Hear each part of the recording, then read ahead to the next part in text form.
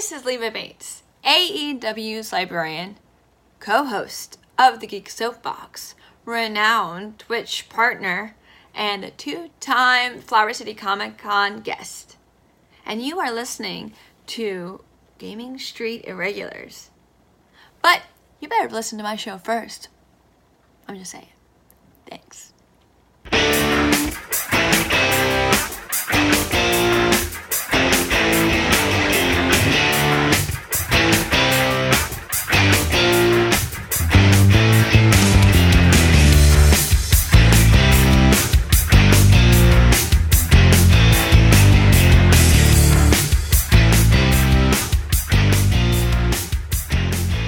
Good morning, good afternoon, good evening, good whatever time of day it is when you listen to this.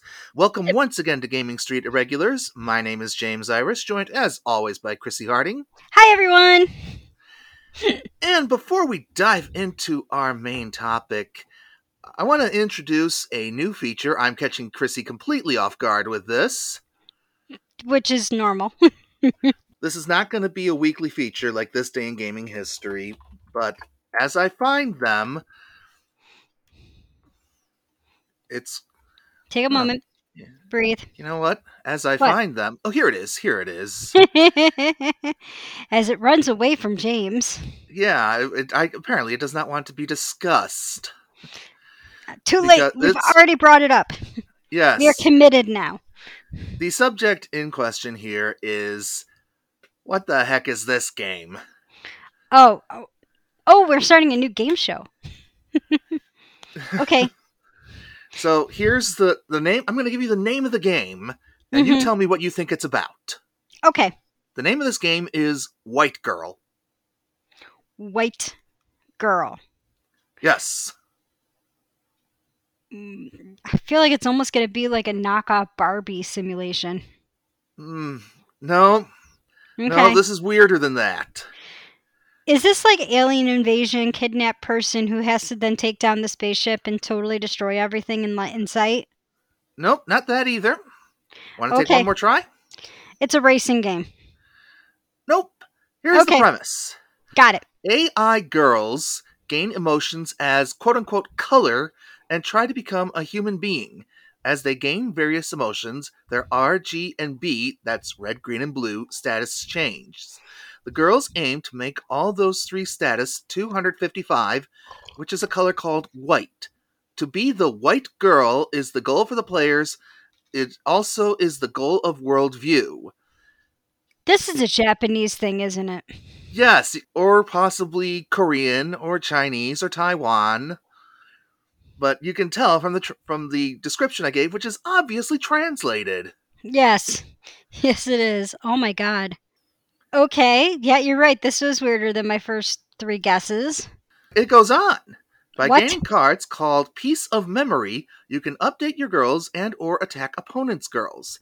As the girls get updated, their bodies gain various colors.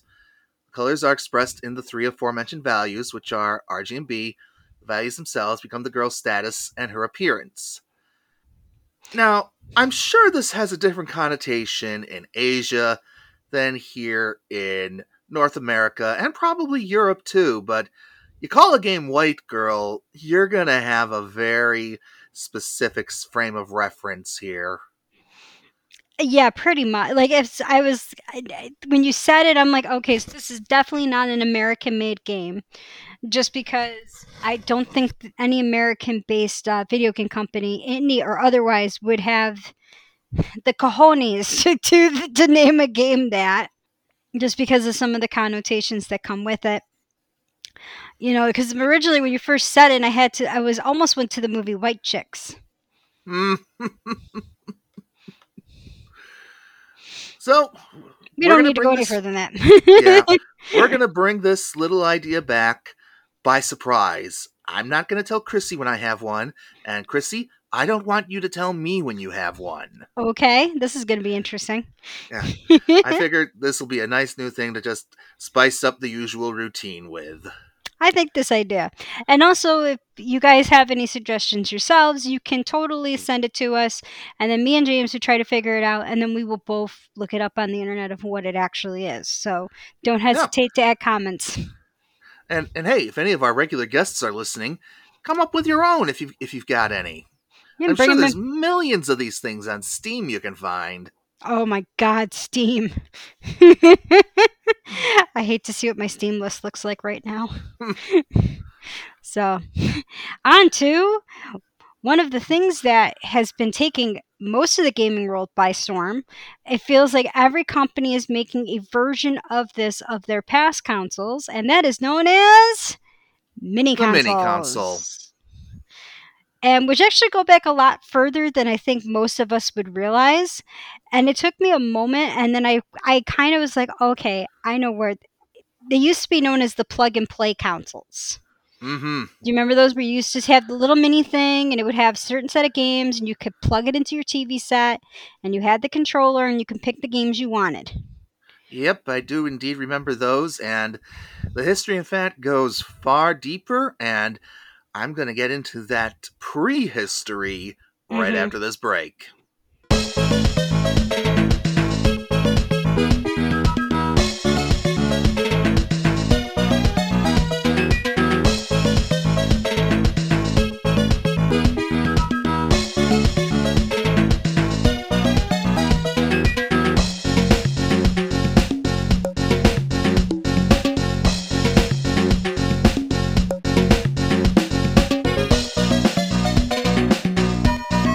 So the prehistory of the mini console concept begins with the Famiclone, otherwise known as the NES on a chip. Now, this is a long, storied history of clone consoles, bootleg consoles, and so on that Jeremy Parrish has an incredible video about. But pertinent to what we're talking about today are those consoles with games already built into them that you found in these shady little mall kiosks that were Mm-hmm. ostensibly set up to sell Yu-Gi-Oh cards. But every once in a while, one would slip through that was just these mini consoles. Yep. And these things are illegal as... Yeah. Wow. This is a first, people. James swore before me. Mm, yeah, and I'm going to censor it with a funny Dig Dug sound. Dang it. Because that's what I do. I know. But, I'm just surprised, like, wow, James swore before I did. This is a first. yeah. And it's scripted, but still. Now, my memories of seeing these things at malls, I walked up to one of these wondering, what the heck is this? And I'm looking at this and I'm like, there's an Aladdin game on the NES? I pull it up and it's some generic Arabian themed game with a fellow wearing a turban and a vest and all that on a flying carpet. And I'm like, oh, this must be something from some B tier NES developer. And then I'm going further down the list, and oh, WWE, what's that? There's been a bunch of WWF games, so this could be any one of them, and it turns out to be Bandai's Muscle game. Oh, they were so good at the bait and switch. They really were. Mhm. Hi, this is Aladdin. You played. It's a bad knockoff of Prince of Persia. A pre-Prince of Persia game, in fact. Oh, Jesus. I don't think it was Super Arabian by Sunsoft, because that one didn't have a magic carpet, but, no matter, because, let's be honest, the only game these things played well were the really simple ones, like Black Box era NES games and stuff from before that. Usually sound emulation would be terrible, and on and on. And just about all these seem to include Mappy for some reason. But Mappy Mappy's was Mappy's such a fun game, but the ubiquitous of it is still odd, considering the game never had any traction on the NES here in the States because it never got localized for it. Well, Mappy's probably also one of those games that you really didn't need to localize. Just throw it on there, and kids Yeah, don't care. but it still never came out here in the States on the NES. Didn't it come out on the Atari though? Nope. Oh, so it never made it over here, It made it over here in the arcade. but not in the actual home console. Not until, to my knowledge, on the PlayStation 1 Namco Museum Volume 2. That's fair. That is a fair one. So, I think it was a matter of timing, but we can talk about that when we talk about Namco Arcade Games, which is going to come up in November. mhm. And we will have Pemmy back for that. Oh, we better have Pemmy back for that. And we will have his dear friend Carrie Woodham for that. By the way, Carrie Woodham has a wonderful podcast called the Pizza Pixel Podcast, where he and his brother are slowly getting into some gaming topics. They got about 3 episodes out right now. It's a fun listen, very personal discussions about their memories of gaming. It just feels like you're listening in on 2 old friends shooting the breeze about what they had fun doing. That's awesome. So I wholeheartedly recommend checking it out, folks. And he did not pay me for this plug. But we still love you. Yes. Oh my goodness. So that market wound up being a dead end, thanks to, fortunately, legal action. And it's these releases are why I'm less hard on the gray area stuff like Raspberry Pi and MAME these days. Because, I figure so long as you're buying the official authorized releases alongside doing that, you're golden in my book. But if you're somebody who honestly can't get the authorized releases because either A, they're not available, or B, they've not been released in the United States yet. Yeah, go for it. I mean, if you're looking for like Konami's Teenage Mutant Ninja Turtles and your only options are either a $150 cartridge or emulating or one of those arcade 1-up dealies, emulate. Yeah, I as much as I love my developers, I'm sorry guys, but if your cartridge is going for $500, I'm gonna emulate you. I'm just talking about the modern re-releases. The stuff that comes from like Hamster Corp. Oh yeah, I have on my Recal boxes. I have all of the games in the Mana series, and I still bought them for my Wii too. Yeah. I know that stuff. I will always have 2 copies of, one on my Recal box and one on my Wii, because you mean your Switch? My Switch. Sorry, my Switch. Because I can take my Switch and walk downstairs with it. I can't do that with my Recal box. True. Which my Recal box may be showing up at FC3. Okay.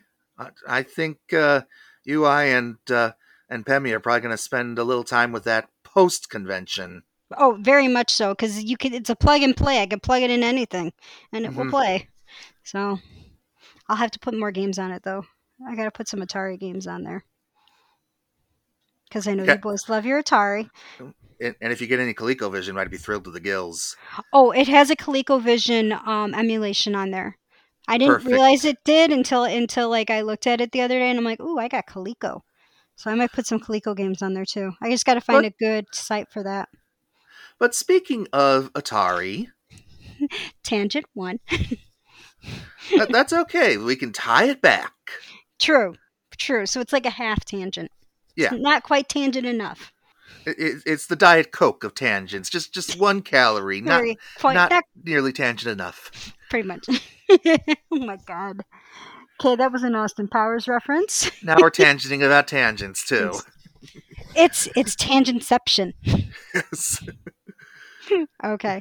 So back to Atari. Yes. So, yeah. Before tangent about tangentception, because I do have a tangent about that. Oh. Do carry on about Atari. My God, I don't have enough alcohol in my system right now for this. I have none, actually. So, Atari, haha. So, one of the actual home, like, a lot of the plug and plays that I remember seeing growing up were actually Atari games, like Pac-Man, Pong, Tanks, Circus. I lost the rest of them. But actually, in 2002, Atari was actually one of the first ones to release what can be considered a mini console. And that was the Atari 10-in-1 TV games. And it actually came inside a little joystick, that the well-known Atari joystick game. So you actually could just take it, plug it into your TV set, and you use the joystick to pick the games. There was 10 of them. And those 10 games were Adventure, Asteroids, Breakout, Centipede, Circus, Gravatar, Missile Command, Pong, Volleyball, and Yar's Revenge. Sorry, guys. Now, No Pac-Man in this one. yeah, they would have had to have gone to Namco for those rights. But do you want to know the crazy thing about some of those Atari TV consoles that were just the joystick? Yeah. Those were recreated for the NES to be used on an NES on a chip. Oh, really? Yeah, can you believe that? Oh my god, this is a perfect tie into what you were talking about. Exactly. Then they had a paddle version that came out in 2004, and I'm sure some of these games are going to be on the chip too. But in that version, they had Breakout, Canyon Bomber, Casino, Circus Atari again, Demons to Diamonds, Night Driver, Steeplechase, Street Racer, Super Breakout, Video Olympics, which is what my sister always played, used to kick my butt in, Warlords, Pong, the arcade version, and then Warlords again, the arcade version. That's a neat one, I think, actually.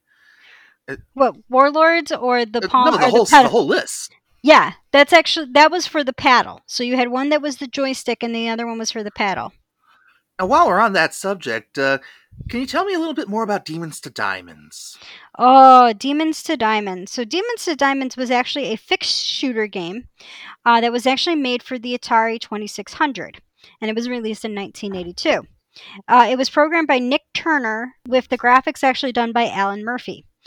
Nick Turner actually previously ported Super Breakout to the 2600, so he was the one who helped put Super Breakout on the Atari 2600. It was basically made for kids from 6 to 12, and pretty much you operate a laser base at the bottom of the screen, and you pretty much use the paddle control to move by side to side to fire a laser beam up the player field. And what you were trying to do is you were trying to kill the demons, but you can only shoot the demons that match the color of your gun. So if you had like a red demon in a red gun, you could only shoot the red demons. If you were successful, the demon would transform into a diamond, which you could shoot for additional points. If, however, you hit a demon of a different color than your gun, the demon would transform into the skull, which would then shoot you with your own laser beam. And you could not destroy it, you had to avoid it. And it would disappear after a short time. You got 1 point for every demon and 10 points for every diamond you successfully shot. The points were then multiplied by the distance from the base to the target. So, for example, you shot a demon 1 row from above, that was worth 1 point, but a demon shot 4 rows above was worth 4 points. So the further away the demon was from you that you killed, the more points you got. Okay. And it was actually a multiplayer game too. So you would have one at the bottom of the screen that was one player, and then player 2 would be at the top of the screen shooting them. Oh, and you had to try to avoid shooting each other. All right. But diamonds were fair play. So if, let's say, you shot a demon and you got a diamond, the other player could steal the diamond. Interesting. Very, very interesting. Now, when I was a kid, I remember looking at the pamphlets of Atari catalogs of what games they had available, and that name and the artwork for that game always fascinated me. So thank you for that description, Chrissy. No problem. Yeah, that was one that when I saw on the list here, I was like, ooh, I don't remember that one. But I'm looking at it and I'm like, man, I would have totally bought it. The original Atari ports, mini-cons, were actually made by a company called Jakks Pacific. And they actually were pretty well known for plug-and-play games. So you might see them pop up again.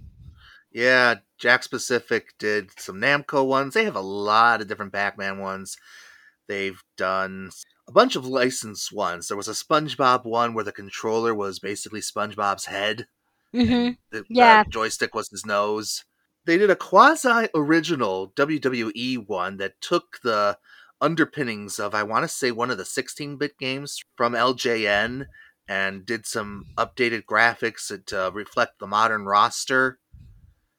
Oh yeah, they have a whole bunch. I'm actually on their webpage right now. They have a Sonic plug and play. They have a Mario Brothers plug and play. They have a whole bunch of games that they do. Like they currently are contracted by Disney to do a bunch of games for Disney with the Disney movies. They don't just do video games. This is actually a company that does a whole lot of different things for kids. They have action figures, costumes, dolls. They do the video games, obviously. RC game. They have radio controlled games, furniture. They do a whole lot. So Jax does a lot with kids and kid games and kid toys. So it's very interesting, like how diverse they are. Like, yeah, like they have, you can collect figures from Mario Brothers, but you can also get play sets, multi packs, plushies, vehicles. Ooh, what do they have for vehicles? I am so gonna show up with one of those at the con and have that drive around. Oh dear. They have a Mario Kart one where you also have the banana peel, and it's $14. Okay, you're not going to be riding on that one, thankfully. Nope, I'll be driving that though. I'll be sitting there going Okay. like this with it for the con. Hey, listen, they put me in charge of the store. I'm gonna have fun with that.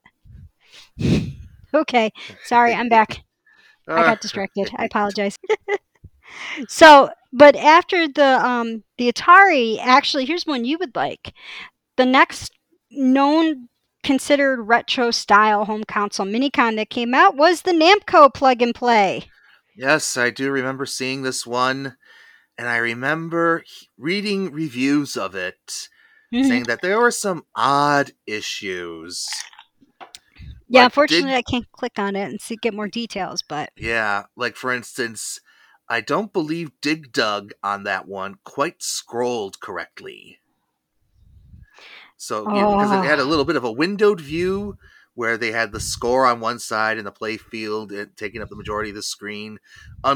So it wasn't a direct representation of the arcade original. It was a sort of what it would do to account for the landscape mode of televisions. And apparently there were a lot of different versions of this game. Oh, there were. They even have a Pac-Man one plug and play, which had 12 classic Pac-Man games on it. It looks like the pixelated Pac-Man is the controller. Mm-hmm. Oh my god. And it's for 120. No, never mind. Now it's for $120 because it's been discontinued. Dude. I totally would have bought that for you too for your birthday. I'll find something better. Yeah, no matter what, I'm sure you'll come up with something cool. I always do. Yeah.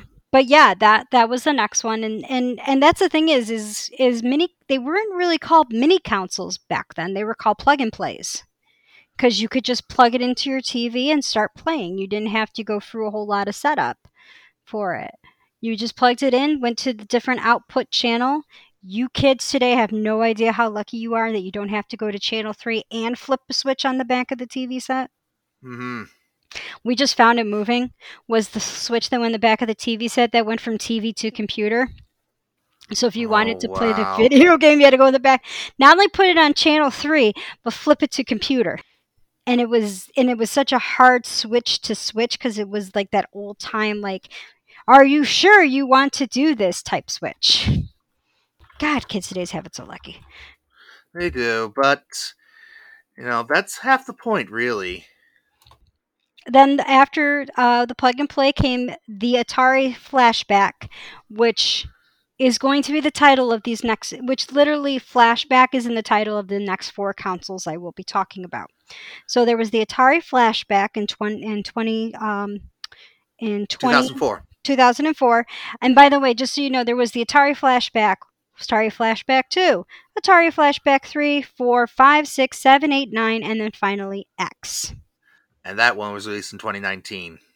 Mm-hmm. And these guys here, so for the Atari Flashback, they had Adventure, Air Sea Battle, Asteroid, Battle Zone, Breakout, Cannon Bomber, Centipede, Charlie Chuck's Food Fight, Crystal Castles, Desert Falcon, Gravatar, Haunted House, Millipede, Planet Smashers, Saboteur, Skydiver, Solaris, Sprint Master, Warlords, and Yar's Revenge.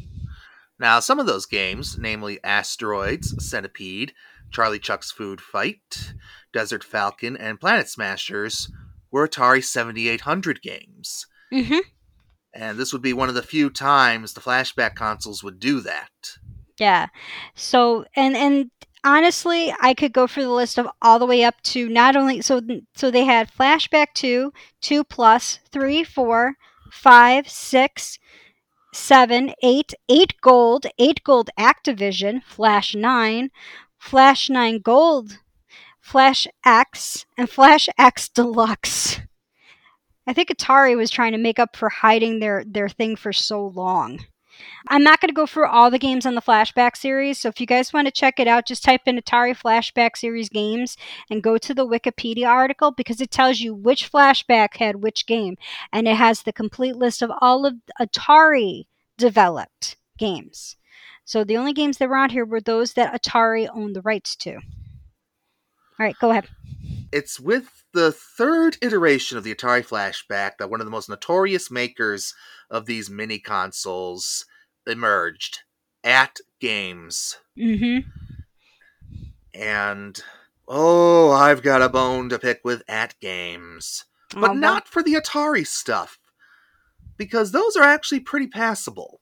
Mm-hmm. Which ones were they? Well, we'll talk about those in a bit, because I do have a couple notable moments in the flashback history I want to mention. Like, for instance, the Atari Flashback 4 was, to my knowledge, the first time to introduce games whose rights were not held by either Atari or Activision. They had inked a deal with Taito to include games like Space Invaders. Mm-hmm. It was the first time that they actually were allowed to have Space Invaders on there. And it was big because I guess At Games also developed the Atari Flashback 64, which was a Walmart exclusion version that had wired controls in only 64 games, including Space Invaders. So there was a lot that went into that. Into actually that game. That console had 75 games. Guys, the numbers are only going to go up from here of the number of games on the systems. Mm-hmm. But probably the next big addition would come along with Atari Flashback 7, which was 101 games, only up by one from the 6. But that one game was Frogger. Ah, Frogger. That was a game that I would watch my sister play, and then I would try to play, and she did try to teach me how to play it, and I just wasn't getting it, no matter what. And today, with current Atari Flashback consoles, they've also got Data East rights, so they can include games like Burger Time and Burnin' Rubber. And also with the gold editions, this was kind of cool. So you could get the regular Flashback game and experience the frustration that children back in the 80s had to deal with, which was known as there was no pause button. Oof. The gold game versions of these systems, however, came with a pause and a save, as well as a scan line filtering. So you know how sometimes we used to get those little lines that went across from the game? Yeah, this eradicated that. It also allowed you to do the rewind, the 30-second rewind. Yeah, so yeah, these have gotten pretty advanced. So again, their Atari versions, pretty decent if you're just looking to play some Atari games real quick. Yeah. It's their Sega flashback consoles I have a beef with. Okay, we're not to that yet. That's coming up. We're not there yet. You tell me when. I'll tell you when. So the next one that came out in the idea, so there was probably about a 10-year period between mini consoles coming out. So the Atari flashbacks still were kind of being put out at this time, but there wasn't really another console that released their own version of a flashback until ColecoVision in 2014 with the ColecoVision flashback. That's funny. I thought Intellivision came before that. Nope, Intellivision came out just after by a few months. Official release date for them was a few months. So, yeah. So then Coleco came out. Then Intellivision came out a few months later. And I'm telling you, it was like a matter of like a few months. It was not much. And then the Intellivision, they came out with their flashbacks. So you could play their old games on there. And then after that, in 2015, came the ZX Spectrum Vega. Oh, that had to have gone over big in England. It was huge in England and Australia. Because the Speccy, as they affectionately call it over there, was one of the standards for microcomputers during the 80s. Whereas we here in the States and in Japan went in the console direction mostly, they went the cassette and floppy disk direction.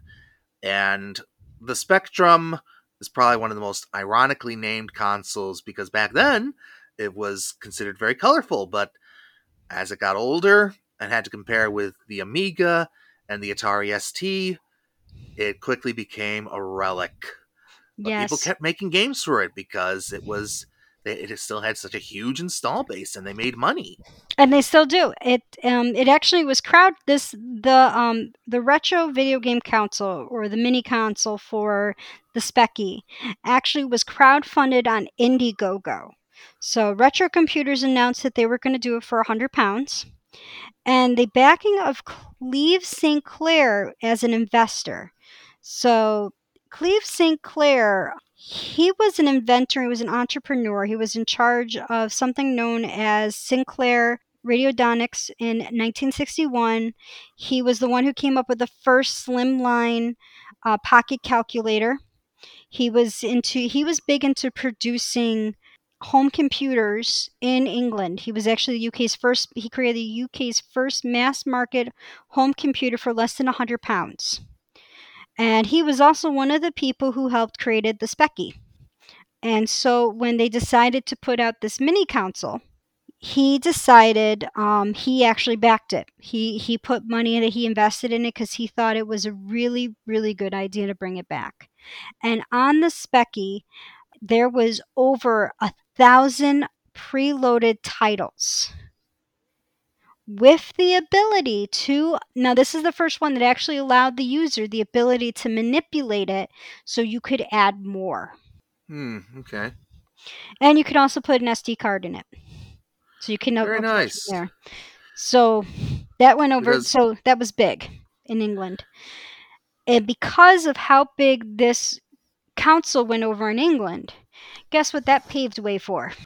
The Commodore 64 Mini? Nope, not yet. Is this our Sega one?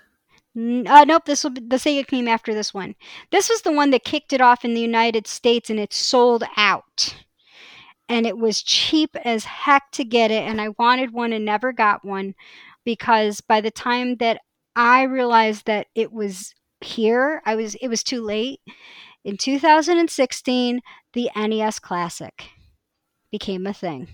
Okay, the Sega consoles came before that. Did they come before that? All right, then I'm going to let you take over Sega. I thought they came just afterwards. No, because AtGames had a bunch of them beforehand.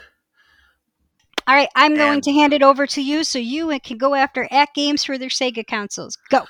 So the reason AtGames has its name is because they would advertise 80 games, AT games, on their Sega systems. The problem is, only half of these games were actual Genesis titles. The remaining 40 were these awful little bits of shovelware that were not in no way anything people would necessarily consider an attraction. But AT Games just kept putting them on over and over and over, while there would still be glaring omissions in their actual Sega catalog. Now, you'd have your Sonic games, you'd have Columns and Altered Beast, they'd get the rights to the Mortal Kombat trilogy, but they leave out the Streets of Rage games, for instance. Yeah, that's one way of getting your butt whooped. And the worst of it is, the emulation on this was garbage. The sound was pitched way down on the emulation. If you grew up hearing that famous Green Hill Zone music on a Sega Genesis, which I'm going to insert a snippet of right here.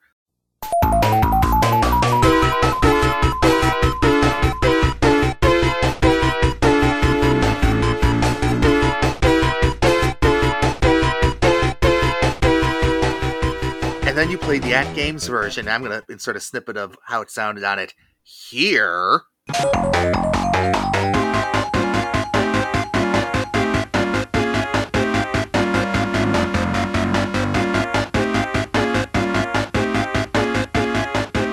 It sounds like a depressed version of the song. what, and eventually, here's the thing: is from what I understand, is At Games didn't ever fix that problem. The person who ended up fixing it was a fan. Like a fan actually hacked it and fixed it, and then put the patch out there so people who had the game system could just download the patch, and the patch would fix all of the sound problems. Like they didn't, like At Games didn't even bother putting out a fix for this or apologizing. It was fans who did it. Mm-hmm. And these games were also constantly plagued with freezing issues, especially on the Mortal Kombat titles. Oh, and that's the worst game to have freezing issues. No kidding. Like that game is so like split second. Like I am not a fighter game person, but even I know in those games, every little bit counts. Absolutely. And sometimes it would just lock up. Yeah. Even Oh. worse. Yeah, I typed in At Games Sega issues, and literally all of them are literally how to troubleshoot the game system, and they all say up front not to call At Games, they will not fix the problem. Like they're all like, this is what you need to do. There's one that even says, do not buy at home Sega Genesis flatback console. It is not worth your money. I mean, this is Yeah. bad when GameSpot is saying, I mean, if you want to play this game, buy an emulator. Like that's what they're saying in these Mm-hmm. reviews. I'm like, wow, I've never seen someplace like GameSpot actually sit there. Oh my god. Like how badly can you, like, it's sound. How can you screw up sound? You tell me. Like, oh my god, it's like the simplest part and it makes the game. Like, shoot me now. And they didn't just do it with the Mega Drive mini console too. Didn't they do that with the other ones as well? They did But it with I don't believe there was a Master System one here in the States. mhm. Maybe there was one in Europe or Brazil because that those were the two markets the Master System had the most traction. Yeah, they But have. I It couldn't. looks like in 2005. Well, the Mega Drive ones were actually made by Radica Games, and that was the Mega Drive Genesis Play TV Legends and the Sega Mega Drive Genesis Play TV Legends Volume 2. Oh, it looks like they did do a Mega Drive Twin Plaid one in 2008. Almost looks like after that point, like it's almost like Sega like yanked it out of At Games' hand and was just like, nope, you're done. Yeah, we'll get into Sega's own version, which is vastly superior in terms of both games lineup and emulation, after we talk about Nintendo's two forays into this market. And they actually had more than two. They actually had a couple. So there was the Nintendo and Nintendo Classic, which came on 2016 and was the hot game for that year's Christmas. Oh, you better believe it. I remember taking the day off that day and racing all around Greece, New York, trying desperately to find one. And some stores only got 2 copies, some stores only got 4, and on and on. And I eventually came home despondent. Well, that's how actually I got my Recal box. At the time, I was dating a friend of mine who worked at Walmart, so he was trying to get the classic system for me because it was what, $30. It was like it was all these classic games for $30. Like it was the best deal ever. It was 60. It was at 60. I wanted. Yeah, Oh but yeah, it was the price of a the number game. of games was 30, so basically $2 a game. Yeah. So And which was what cheap. games? Indeed. And he felt so bad he couldn't get it for me that he built me my first Recal box so I could play the games. And he downloaded all the games on there for me. So that's how I got into the Pi gaming. But here were the games that were actually on that Nintendo game. Now, these are just the North America and PAL region games. Japan got a different set of games based off of what was big in Japan at the time. So that's Hmm. why there's some differences. So Nintendo, North America, Nintendo, and PALs got Balloon Fight, Bubble Bobble, Castlevania, Castlevania 2, Donkey Kong Jr., Double Dragons 2 The Revenge, Dr. Mario, Excite Bite, Final Fantasy, Galaga, Ghosts and Goblins, Gradius, Ice Climber, Kid Icarus, Kirby Adventure, Legend of Zelda, Mario Brothers, duh. Mega Man 2, Metroid, Ninja Gaiden, Pac-Man, Punch Out featuring Dr. Green, or did Mr. Dream, sorry. Hmm. Star Tropics, Super Contra, Super Mario Brothers, duh. Super Mario Brothers 2, duh. Super Mario Brothers 3, duh. You didn't have those on there. It's not a Nintendo game. Tecmo Bowl and Zelda 2: The Venture of Link. Now, I remember when this system was announced, I was about 90% satisfied with that games list. I was too. Other games that were not put on here that I did want on there, I actually looked and it was because Nintendo didn't have the rights. Some of the Capcom games that weren't put on here were actually because Capcom was planning to do a collection release of their own games, so that's why they kind of didn't put them on there like a lot of the Mega Man games. I'm actually Right. kind of surprised they got Mega Man 2. Well, Mega Man 2 is one of the iconic NES releases. Yeah. But for Yeah. me, some of the biggest omissions were Tetris, hmm but those rights were held up by the Tetris company. Well, and also the thing is, Tetris was not as well known on the Nintendo platform as it was on the Game Boy. True. So I would be more likely to see Tetris showing up on like an Atari than I would on an NES. They did release a Game Boy Mini, and it was on there. What? You didn't know about the Game Boy There Mini? hasn't been a Game Boy Mini officially released by Nintendo. No, I didn't say officially released. No, no, no, no. Now you're getting ahead of me. Well, if you're gonna, you got to lead with unofficial. You're gonna throw me off. I will totally. Well, that's payback for what we did at the top of the show. Okay. Okay. Ha ha! I got you. All right, no, but there was an unofficial, and actually, it was official but not official. I guess is the best way to put it. It was kind of done for Burger King. Oh, that's different then. Yeah, it was like official but not official. They also did the Famicom version of this as well, which has I a got lot of. those games. You got the Famicom one? Yeah, I got the game list in front of me. I can read Oh, this off for you. You've been okay, running good. at the mouth. Rest up your voice. I will rest. You go.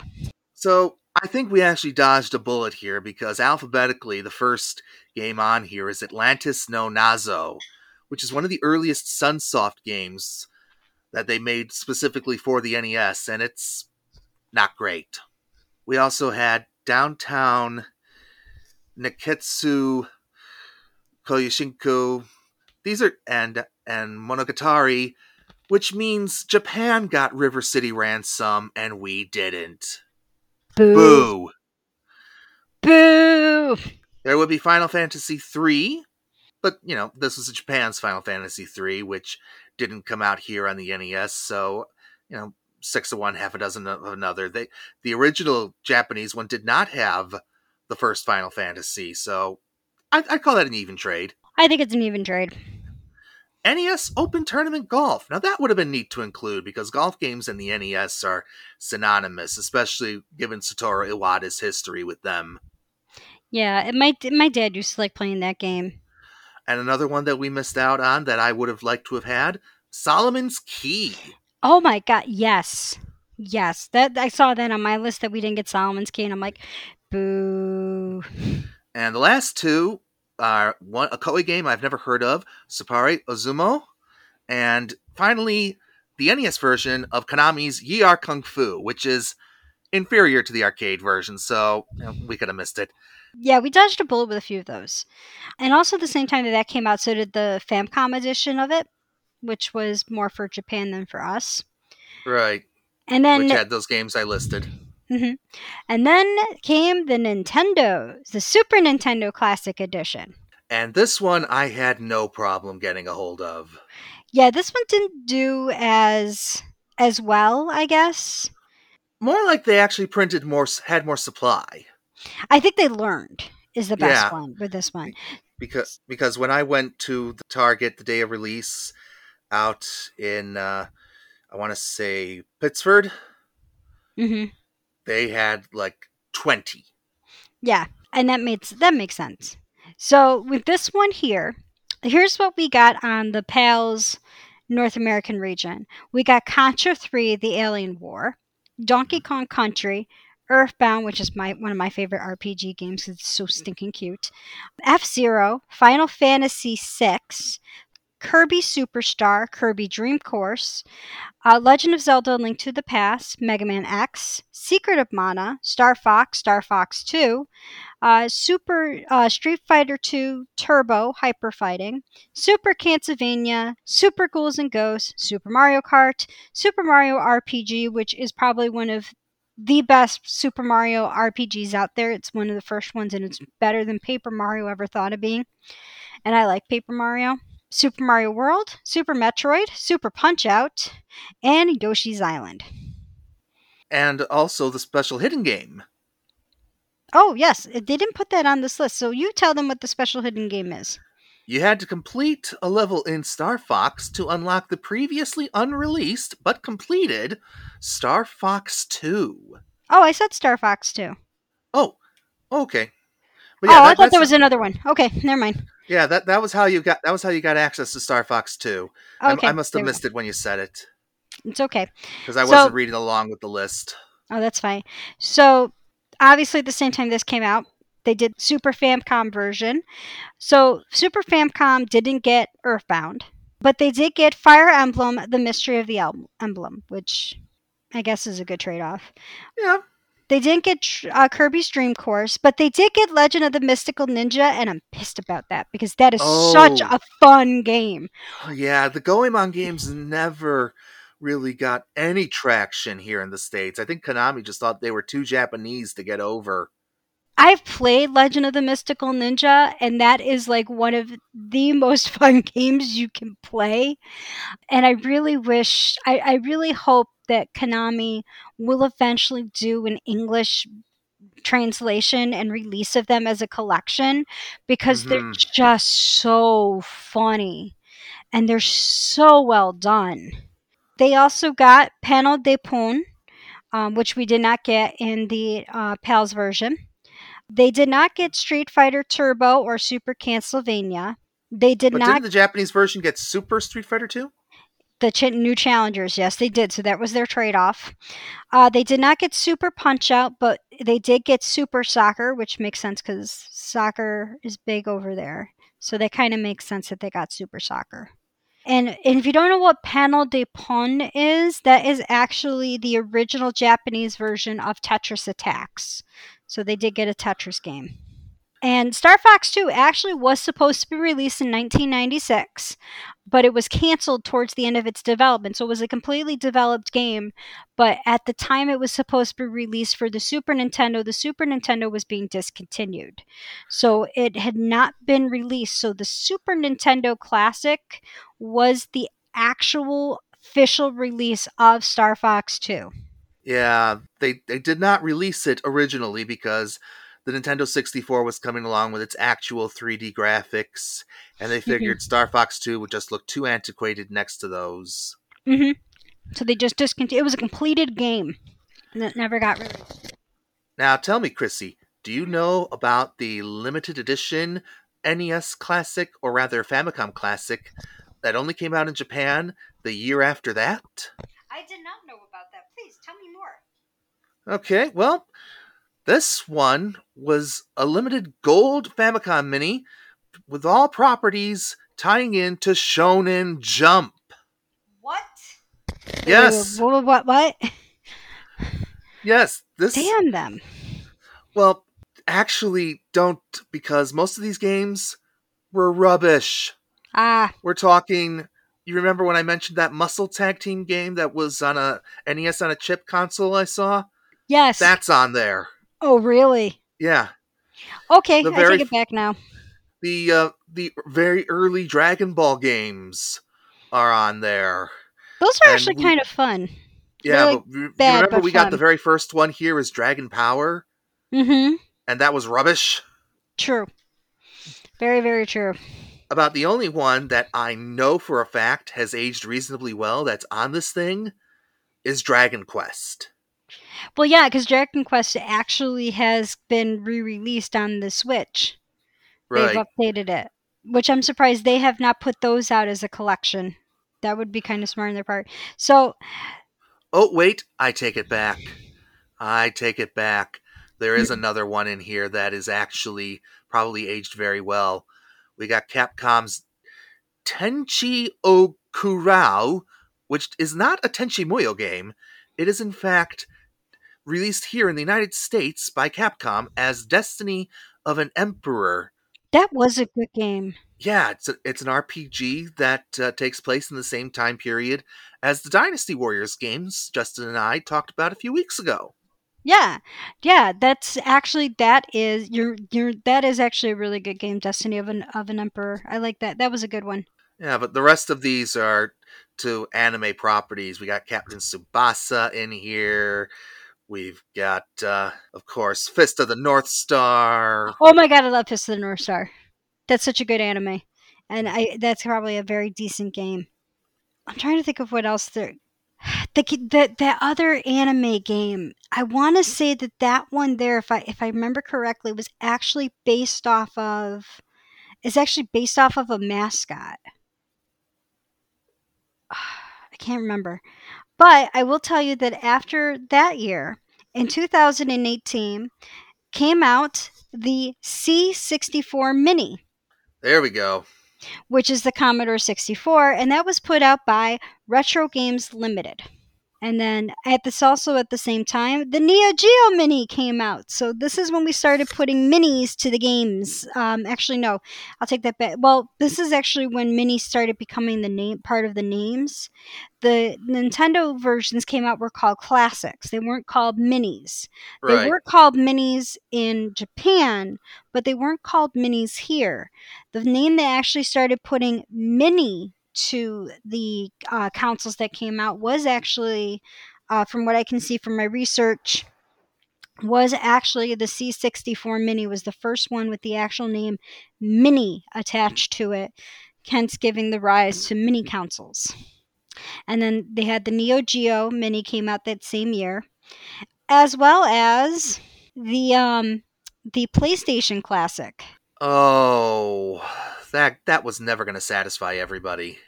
I'm sorry, but PlayStation should have just sat this one out. I'm really sorry. I was like, as soon as I heard that they announced it, I'm like, dude, just go back. You're no one is going to be satisfied with the game list you put out. Everyone's going to nitpick it, and you know what? They all did. So, But speaking of that game list, I do Mhm. want to pull it up real quick. Oh, I already have it in front of me. Well, I got to put it in front of me too. This is fair. They tried. They really tried. They did. They had Final Fantasy VII, Metal Gear Solid, Tekken 3, Twisted Metal. These are solid choices. Resident Evil Director's Cut. These are fairly iconic PlayStation experiences, but there were so many PlayStation games. Everybody had their own individual experience with them. I know a lot of people took issue with the fact that they didn't put Gradius on there or Parasite Eve. Those were the two big ones that people were furious that were not put on the PALS and North American edition. Those were put on the Japanese, Taiwan, and Hong Kong edition. So it was like, so North America PALS, South Korea and South Asia didn't get some of the games, but Japan, Taiwan, and Hong Kong did. And I also know that Japan and Taiwan and Hong Kong were also pissed by the fact that we got Twisted Metal. What was the other one? I want to say it was Oddworld, Abe's Odyssey.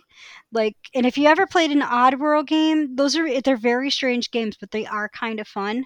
And I know that there was like both sides were ticked over what it's like you got that, but we didn't get that. Like, why? They weren't going to satisfy anybody with this. No, they really weren't. They and there had were some odd inclusions too. Oh Intelligent Cube has no traction today. Mm-mm. Battle Arena to Shinden has aged so poorly. And while I love Mr. Driller, it's kind of an odd fit. Yeah, it was kind of like they put it on there just I don't, I'm still trying to figure out why it's on there actually. That's actually I'm like, why Mr. Driller? Of all the games, why that one? It was probably easy to emulate. That's maybe it. It may just come down to the ease of emulation. And then in 2019, we had coming out was the Sega Genesis Mini. And this is probably the Cadillac of the bunch, because in terms of number of games and quality of games, this is nearly all killer, no filler. Yeah, this one here had, for the PALS region in North America, it had Alex Kidd, Alicia Dragoon, Altered Beast, Beyond Oasis, which is a really fun game, Castle of Illusion starring Mickey Mouse, Castlevania Bloodlines, Columns, Comic Zone, Contra Hard Corps, Darius, Dr. Robotnik's Mean Bean Machine, Dynamite Hetty, Earthworm Jim, Echo the Dolphin, Eternal Champions, Ghouls and Ghosts, Golden Axe, Gunstar Hero, Kid Chameleon, Landstalker, Light Crusader, Mega Man The Wily Wars. Its first official release. That was its first official release. Outside of downloadable services. Mm-hmm. It was the first time it was actually on a console. Like a hard console.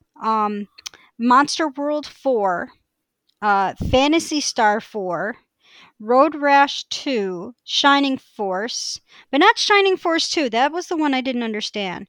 Shinobi 3, The Return of the Ninja Master, Sonic Spinball, Sonic the Hedgehog 2.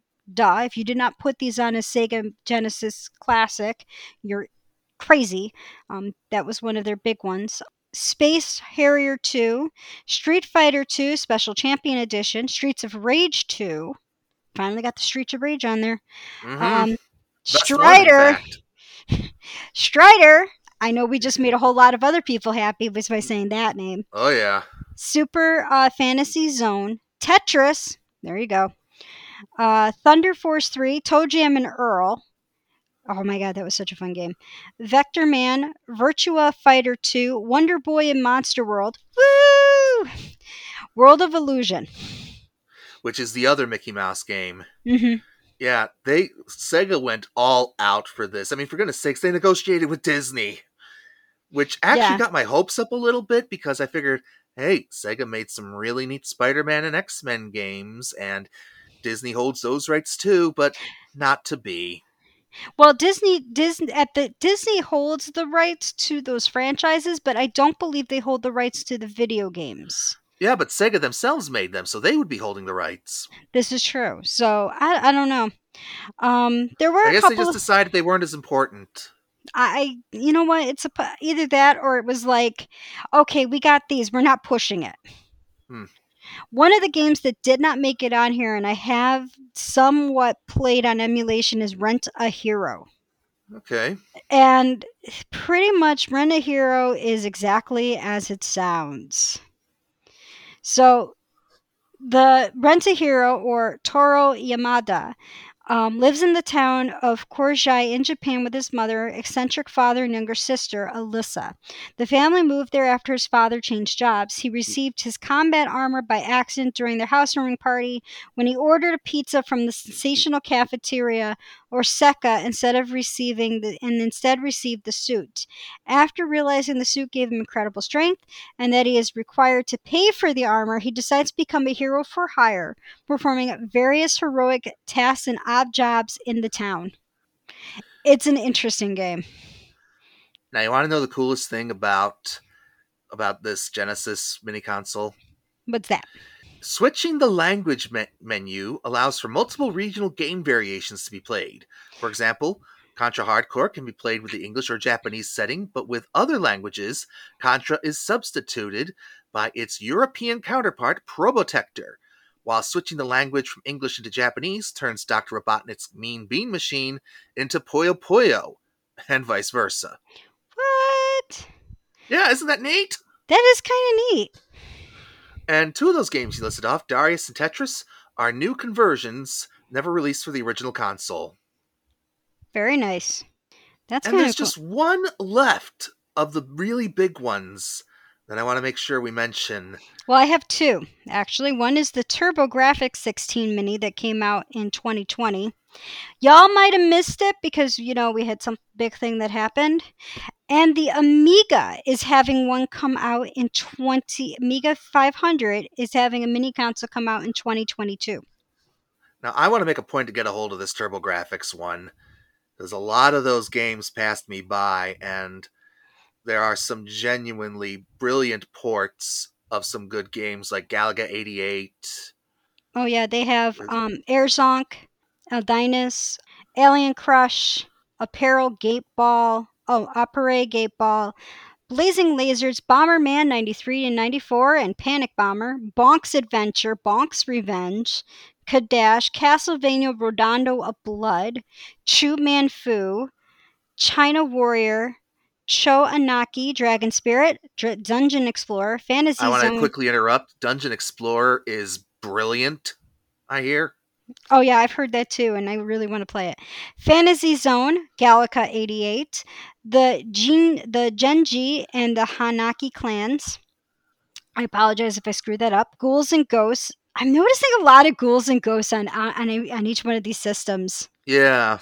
Ginka Fuki Densatsu Sapphire, Gradius, Gradius 2, JJ and Jeff, Jasenki Necromancer, Lords of Thunder, Military Madness, Moto Rotor, Newtopia, Newtopia 2, New Adventure Island, Ninja Gaiden, Ninja Spirit, Parasol Stars, Power Golf, Psychosis, R-Type, Salamander, Senri Senshi Springa, Snatcher, Soldier Blade, Space Harrier, Splatterhouse, Sprig Mark II, the Terraformer Project, Space Parator, Super Darius, Super Mototoro Dentatsu 2, Super Star Soldier. Those two are not on here. Valkyrie no Densu, Victory Run, and Wise Book Ys. 1. Yeast Book 1 and 2. I always say it wrong. I was like, I want to say Wise, but it's not. Yeast Book 1 Now, and 2. one of those games is a Hideo Kojima game, right? Yes, one of them was done by Hideo Kojima. It was actually one of his first games. If only I could pick out which one. Yeah, good luck with that. And then they came out after before TurboGrafx 16, they did come out with another C64 Minicon, so it's like version 2. Pretty much that's it. Also coming out in to be determined though is PC Classic Mini Console by Unit E Technologies, and the PC Classic is supposed to be all the classic PC games on there. I'm gonna have to look that one up. Have they announced any games yet? Nope, it's still under development. It's to be determined. They have not.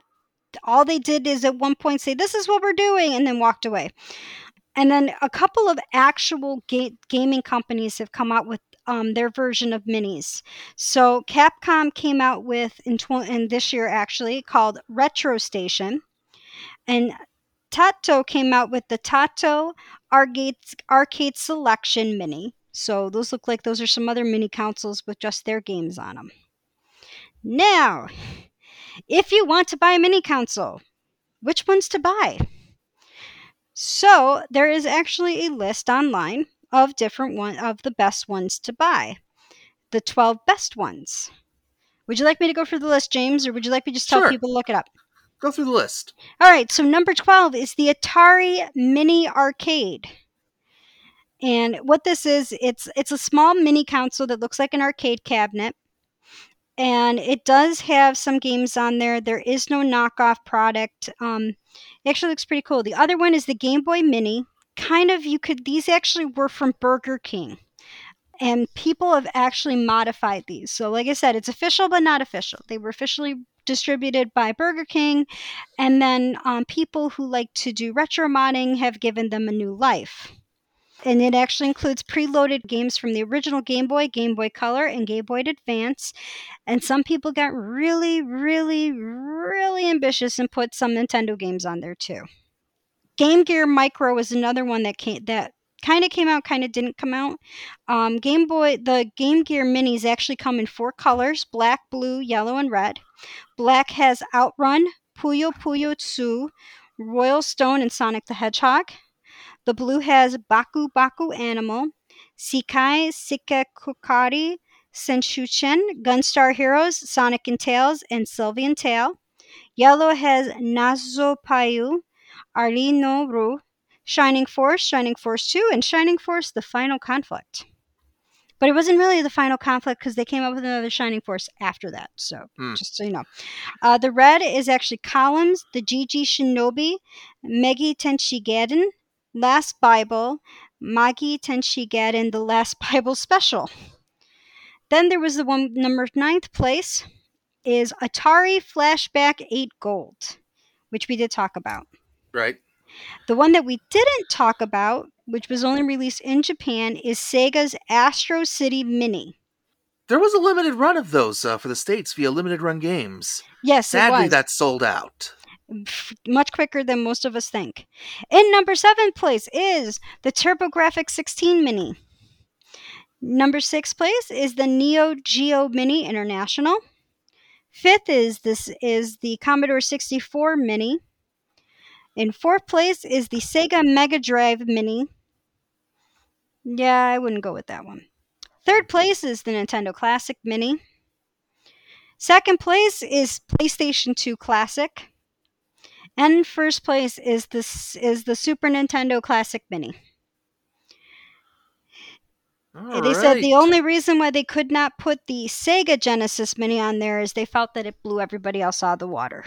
They wanted it to be a fair advantage. Fair enough. Well, with that out of the way, we're going to take a short break, and we will have This Day in Gaming History and a quick FC3 update right after this break.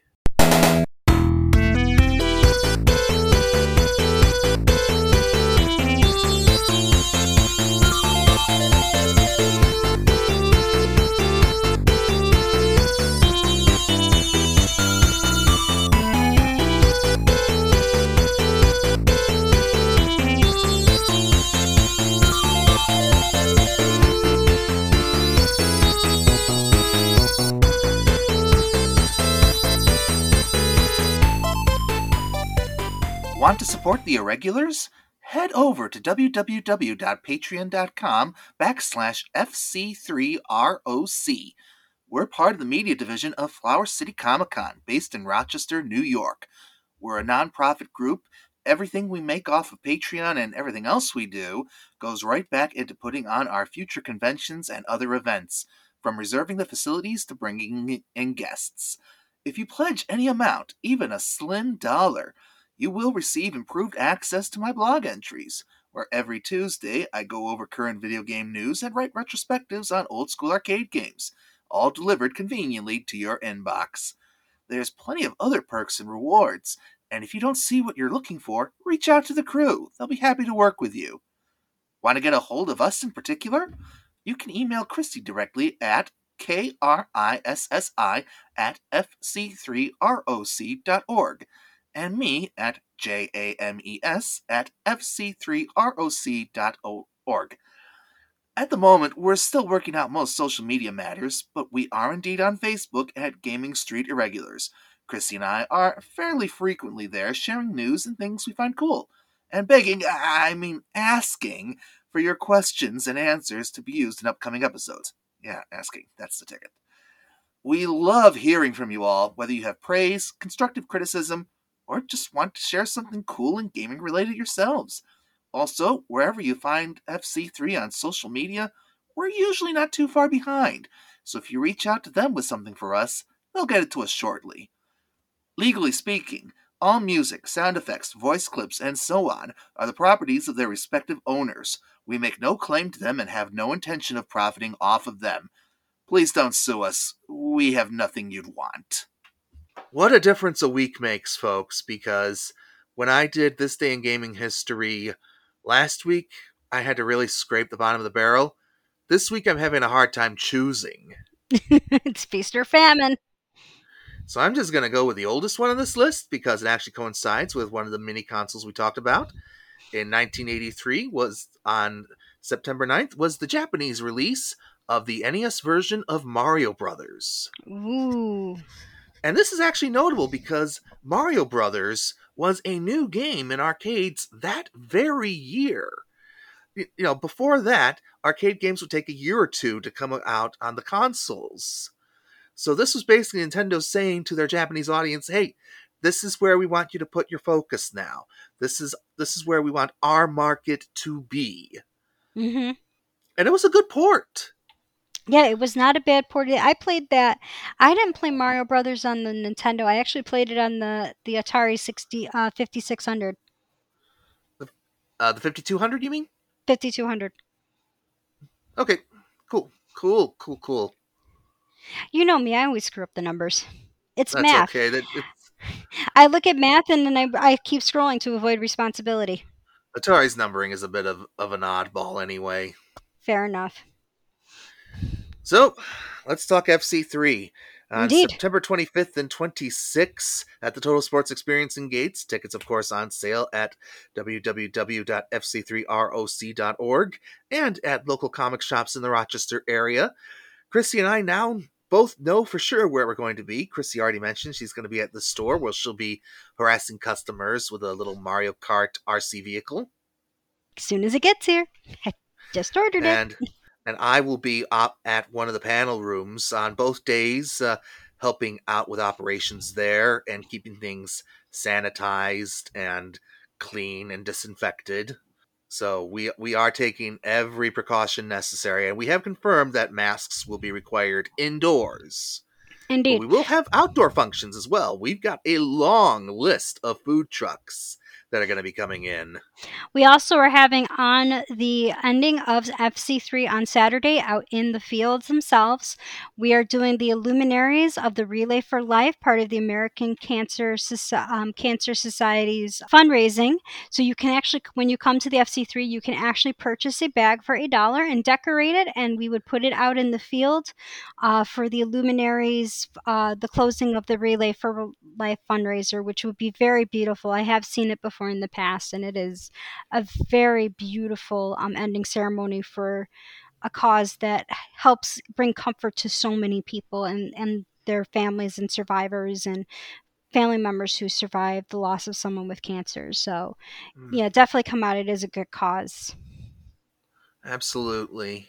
So we're going to actually just leave it on that thought right there. And folks, thank you so much for tuning in. For Chrissy Harding, I'm James Irish. As always, game on.